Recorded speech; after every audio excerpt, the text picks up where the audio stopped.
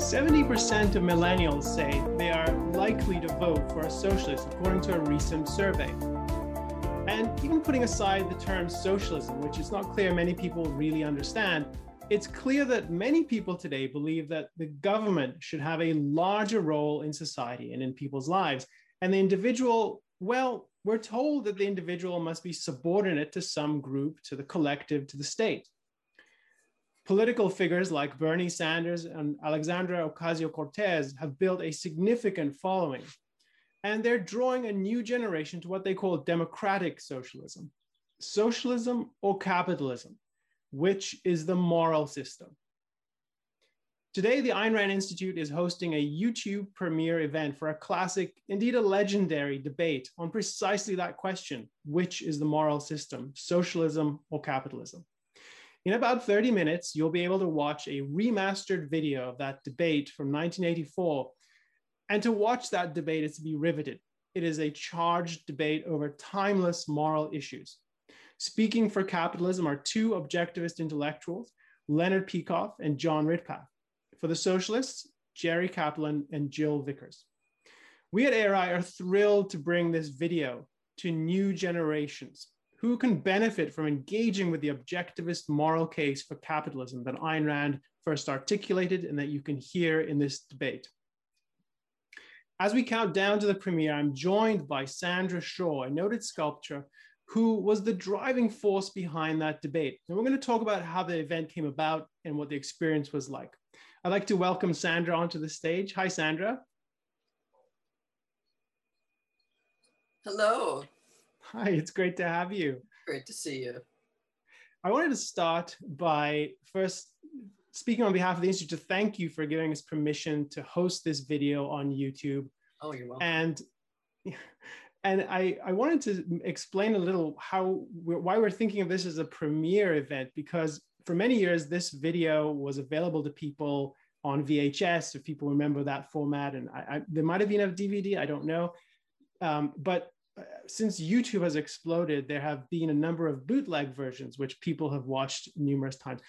We're premiering the definitive version, which has been remastered thanks to you. And it's the premiere of the first legal version, which I think is really important because it goes to the first, part of the theme. Unpirated version, yes. Exactly.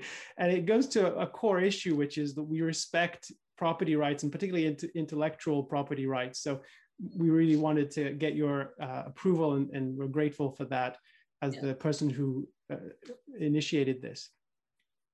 So Sandra, I wanted to start by talking a bit about just the impact of this debate. And I happen to be talking to someone who I'm pretty sure that this person is young. I didn't ask specifically about younger than I am, a millennial probably. And he was telling me that he's watched this debate a lot of times, and it was really formative in thinking about these issues.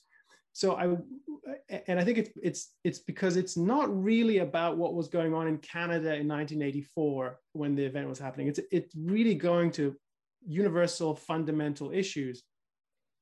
So I wanted to ask you a bit about what inspired you personally to invest all this time and thought in putting on such a massive event. Well, the inspiration was my own journey, really, to understand capitalism and more deeply to understand morality. And I was really struggling at the time. I mean, I was a socialist. That might surprise you, but I was a socialist, at least in terms of thinking of myself that way. And I had a big job that took me years to sort out whether or not socialism is true. And when I encountered objectivism, that was a big deal for me. And I needed to know if that was true. So part of why I did this was just personal. I needed to see a debate like this. I needed to see socialism set against objectivism, not conservatism, but objectivism.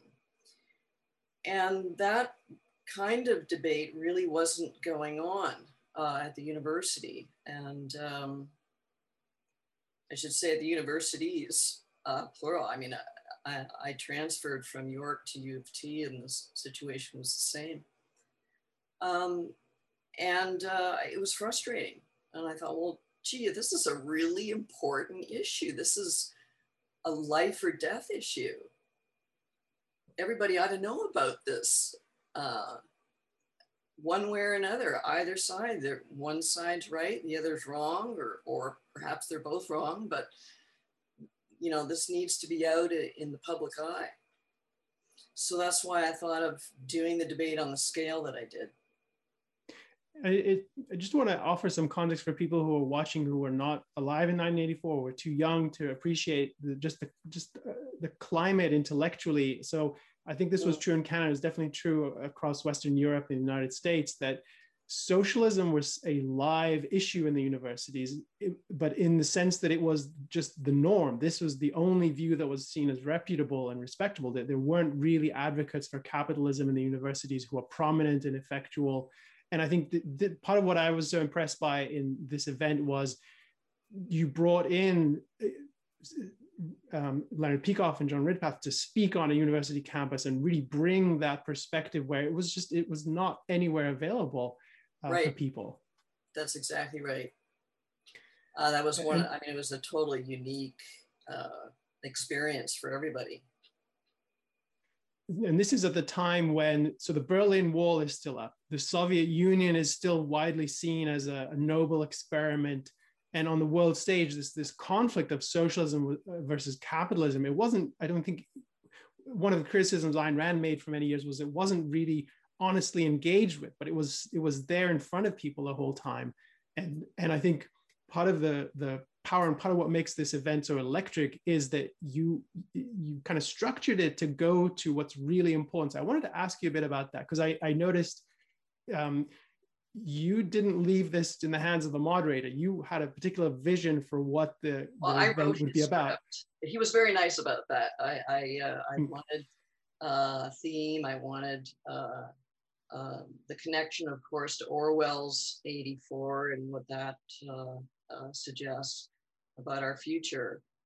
And I wanted it to be a debate about ideas, about morality.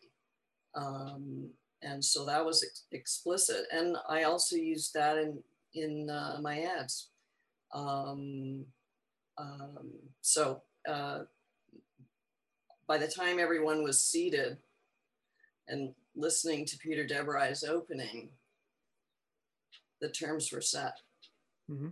And I think what's interesting is that where you see this kind of conversation about capitalism today versus what people think of as socialism, or the mixed economy or the welfare state kind of approach, which is the norm around the world, or is sort of the default model for many people, it often gets sort of bogged down in questions about the statistics. So if we zoom back to 1984, there was, well, are the Soviets going to produce more than the free market? Are they able to create more? Is the system, can they actually have, are their factories more efficient because they're using a different model where there's collective ownership?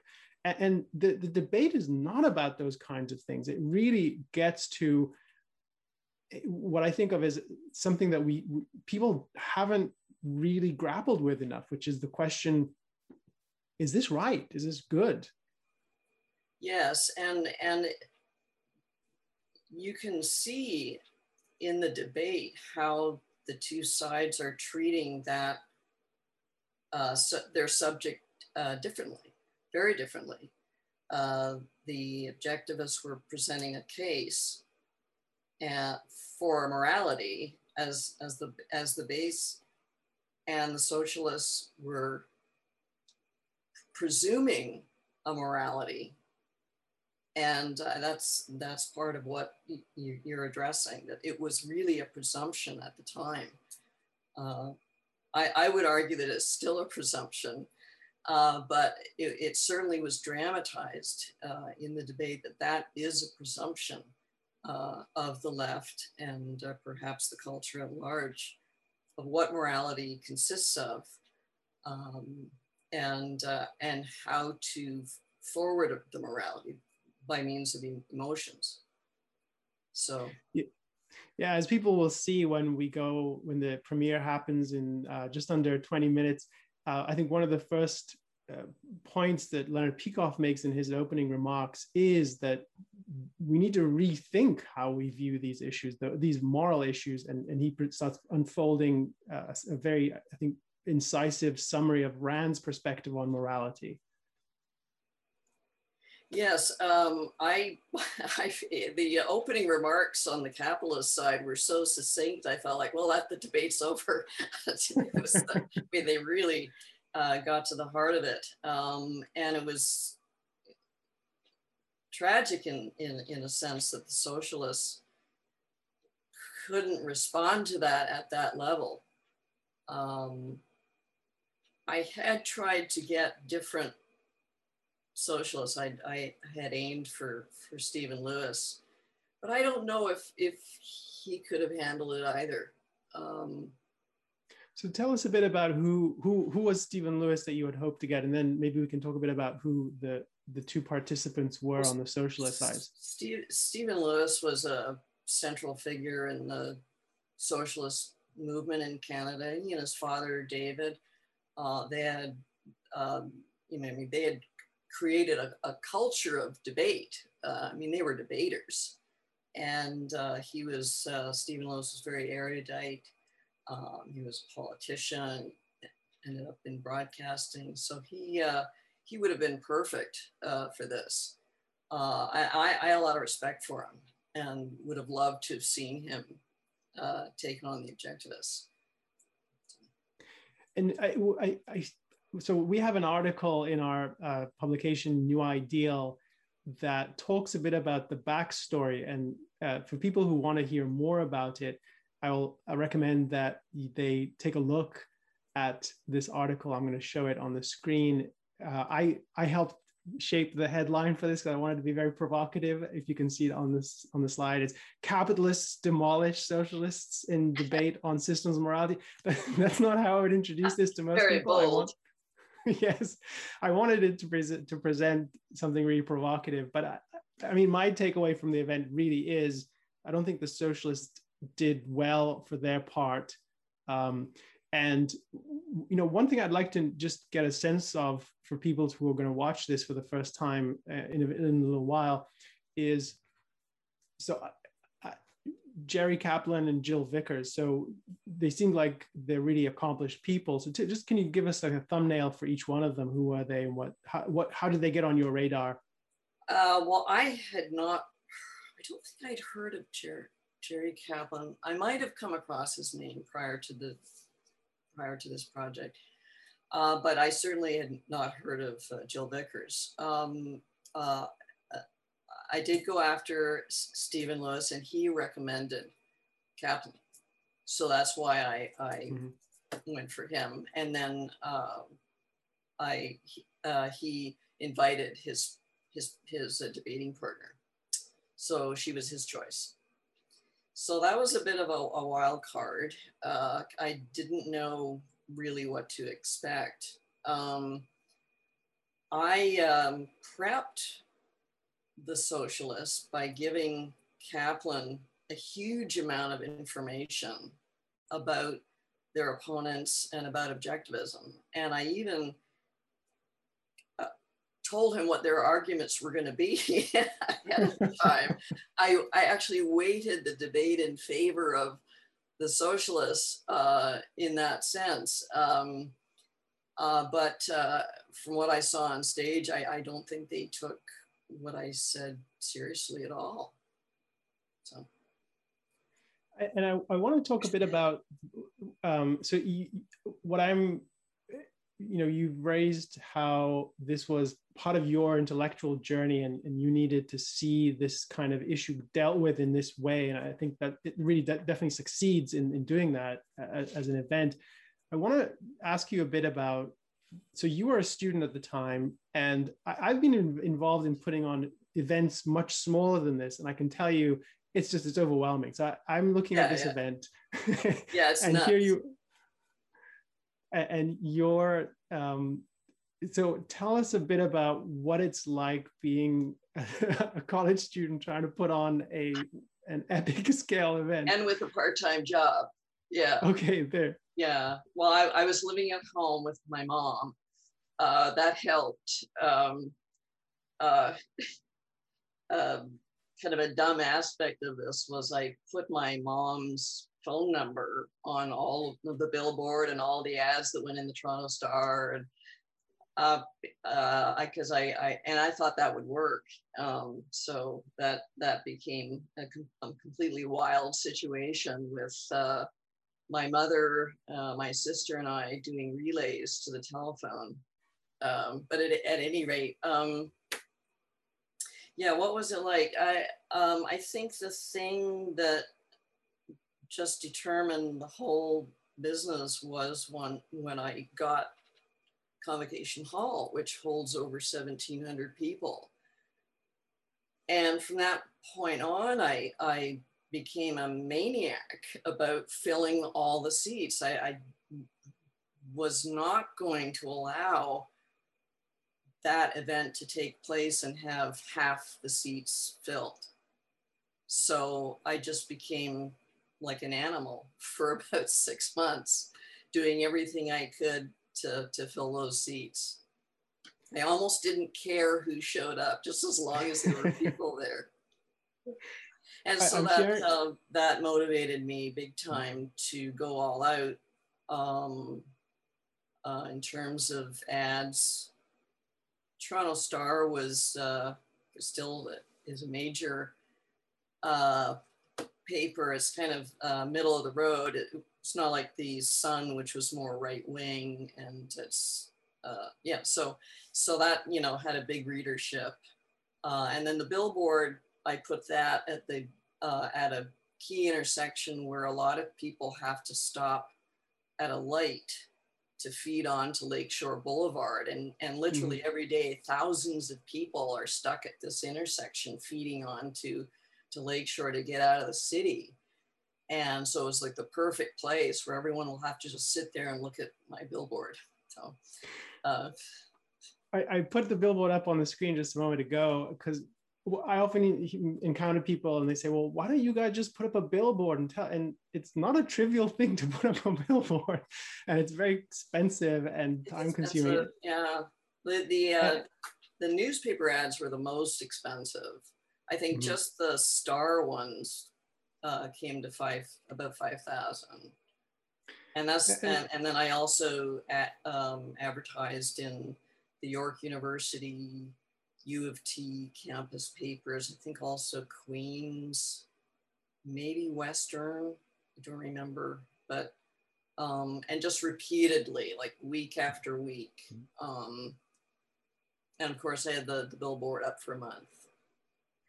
And part of what I wanted to ask you about is, so these days, if students want to put on an event on campus, one of the things they can do is they can go to the student association and get some money, or they can raise money themselves. But there's often a benefit they can get from support from the university. But in this case, this was all out of your pocket, really. Well, I did get $200 from the university. Okay. So it wasn't all, and I put my own money up, but I solicited for donations as well as ticket sales. That's awesome. You broke even, but I was going to ask about that because it's. But I sweated for a while because there was a while there where, I was in the hole and I just didn't know if, I was going to fill those seats. So I just want to cut in here because we had a snowstorm that night. It was dreadful. I was going to raise that. So I wanted to emphasize something about the whole experience. And we have a lot of people watching and engaging with us on YouTube. Thank you all for your support. We appreciate it. And thank you. I think there's a lot of cheering for what you're doing, Sandra. I wanted to get to that because when I've been involved in running events or putting them on, one of the things we think about is the schedule. When is it going to happen? We don't want to conflict with Mother's Day. No one's going to come on Mother's Day. And you want to make sure the weather is going to be on your side. So one of the things I remember reading about in this is not only did you do this entrepreneurially largely on your own dime and time, there was a snowstorm. Now, obviously, Canadians are much better able to deal with a snowstorm than Californians are with rain.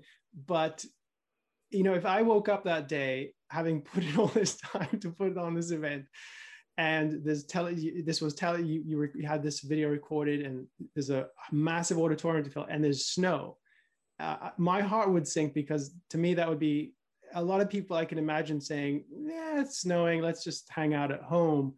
But actually what happened? Yeah, and I made the tickets cheap enough that that was very feasible, that a lot of people would just look at the weather and say, nah. But as you said, you actually had this is actually what it looked like in the hall. I'm going to show a clip from, so this is yes, Convocation and there Hall. I was told that there were people standing at the back, so they,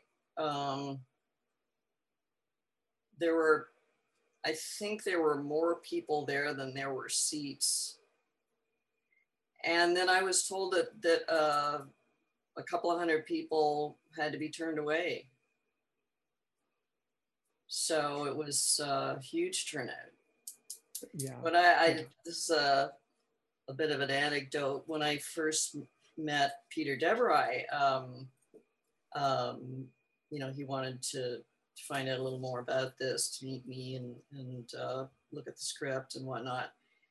And I must have met him either in the spring or the summer. I'm not sure, but the weather was great when I met him.